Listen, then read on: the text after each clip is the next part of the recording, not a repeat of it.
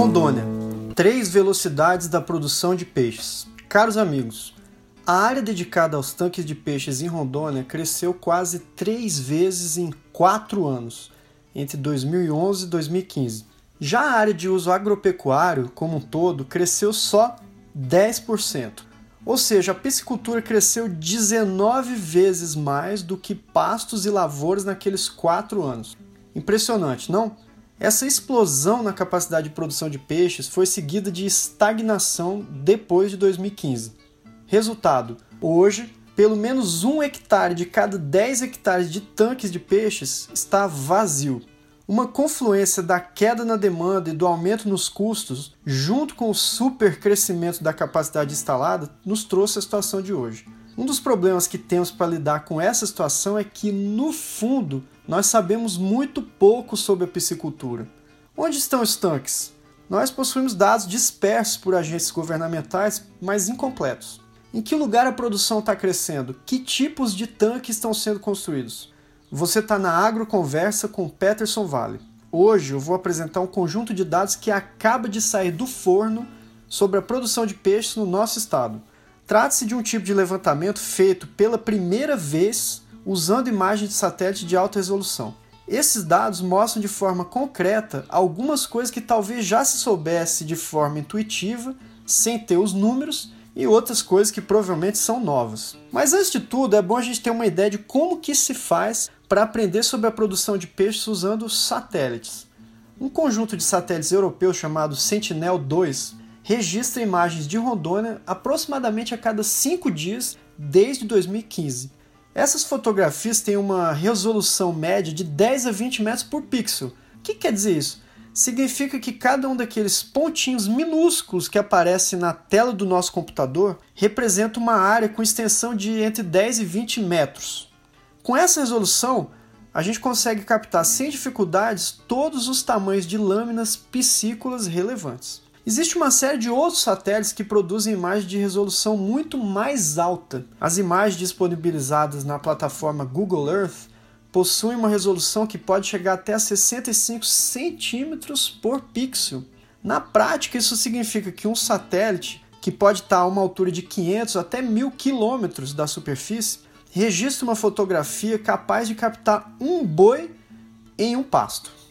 Com essas imagens de alta resolução, nós identificamos visualmente as lâminas d'água e verificamos se elas são dedicadas à produção piscícola ou a outros usos, como dessedentação bovina.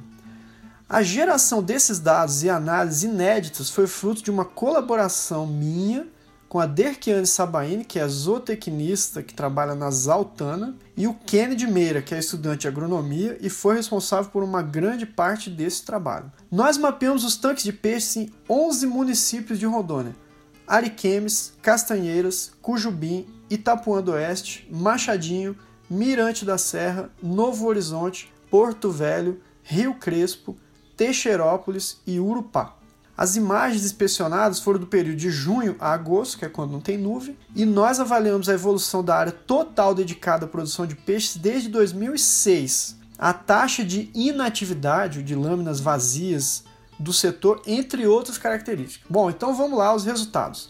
Dentro do panorama geral de Rondônia, é possível distinguir 3 movimentos muito claros e bem diferentes na piscicultura. O primeiro, região de Urupá e Mirante da Serra. Bem no centro do estado, essa região se caracteriza por unidades piscícolas de tamanho menor. Em média, cada unidade tem 2,15 hectares.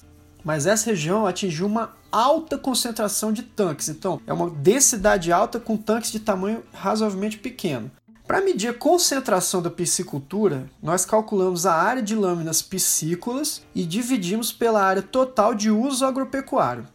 Então, na região de Urupá e Mirante, essa concentração é de 11.500 metros quadrados de lâminas piscícolas para cada quilômetro quadrado de área agropecuária. É uma região com grande potencial de produção devido a essa alta densidade, apesar do tamanho menor de cada unidade produtiva. Por causa desse alto potencial, a área de produção na região cresceu mais de 9 vezes desde 2006. Começou em 155 hectares apenas e chegou a 1.490 hectares em 2018. levando peixe a um papel de destaque na produção agropecuária da região. A segunda realidade é a região de Ariquemes e Rio Crespo. As unidades produtivas aqui são bem maiores, são mais do que o dobro da região de Mirante e Urupá. Em média, 5,6 hectares. E a concentração de lâminas piscícolas aqui na região de Ariquemes e Rio Crespo é a segunda maior do estado. A gente chegou a um valor de 6.500 metros quadrados de lâmina piscícola por quilômetro quadrado de área agropecuária. Ou seja, uma densidade que é pouco mais da metade daquela da região de Urupá. Boa parte da indústria que processa o peixe também está instalada em Ariquemes. Devido à presença então de unidades de produção de maior tamanho, que então tem uso de tecnologia e tem ganhos de escala, a região também tem grande potencial produtivo. De fato, a área dedicada à produção de peixes na região de Ariquemes e Rio Crespo cresceu 5 vezes de 2006 a 2018. Começou em 470 hectares e saltou para 2.490 hectares. E a terceira realidade são os demais municípios. É um grupo heterogêneo. Aqui no nosso estudo ele está incluindo desde o maior município do estado, que é Porto Velho, até o menor município do estado, que é Teixeirópolis. A principal característica desse grupo é uma concentração baixa de unidades piscícolas, apenas 1.375 metros quadrados por quilômetro quadrado de área agropecuária, o que dá mais de 8 vezes menos do que na região de Urupá. Isso apesar de a área de tanques de peixe ela ter crescido mais de 7 vezes aí, né, nessa terceira região, entre 2006 e 2018. Começou em apenas 300 hectares, nesse conjunto amplo de municípios, saltando para 2.270 hectares. Então a região possui unidades piscícolas pequenas, também aproximadamente como Urupá e Mirante, aqui nesse caso de 2,4 hectares em média. E devido a essa baixa densidade instalada de lâminas piscícolas, a região apresenta um potencial menor de piscicultura. Esses 3 movimentos que nós identificamos, com base principalmente na concentração da piscicultura nas diferentes regiões, ele também serve, ele é útil para a gente enxergar outras coisas que estão acontecendo. No próximo podcast nós vamos falar mais sobre a estagnação da produção de peixes em Rondônia a partir de 2015. A gente vai mostrar como que a área de tanques não ficou estagnada em uma dessas regiões, mas ela ficou sim estagnada nas outras regiões. Se você ficou interessado por estes dados e quer ver informações mais detalhadas, você pode visitar o nosso site www.petersonvale, Peterson com 2 T's e N de não, vale.com/peixe. www.petersonvale.com/peixe. Lá você vai encontrar todas as informações. Um abraço e até o próximo podcast.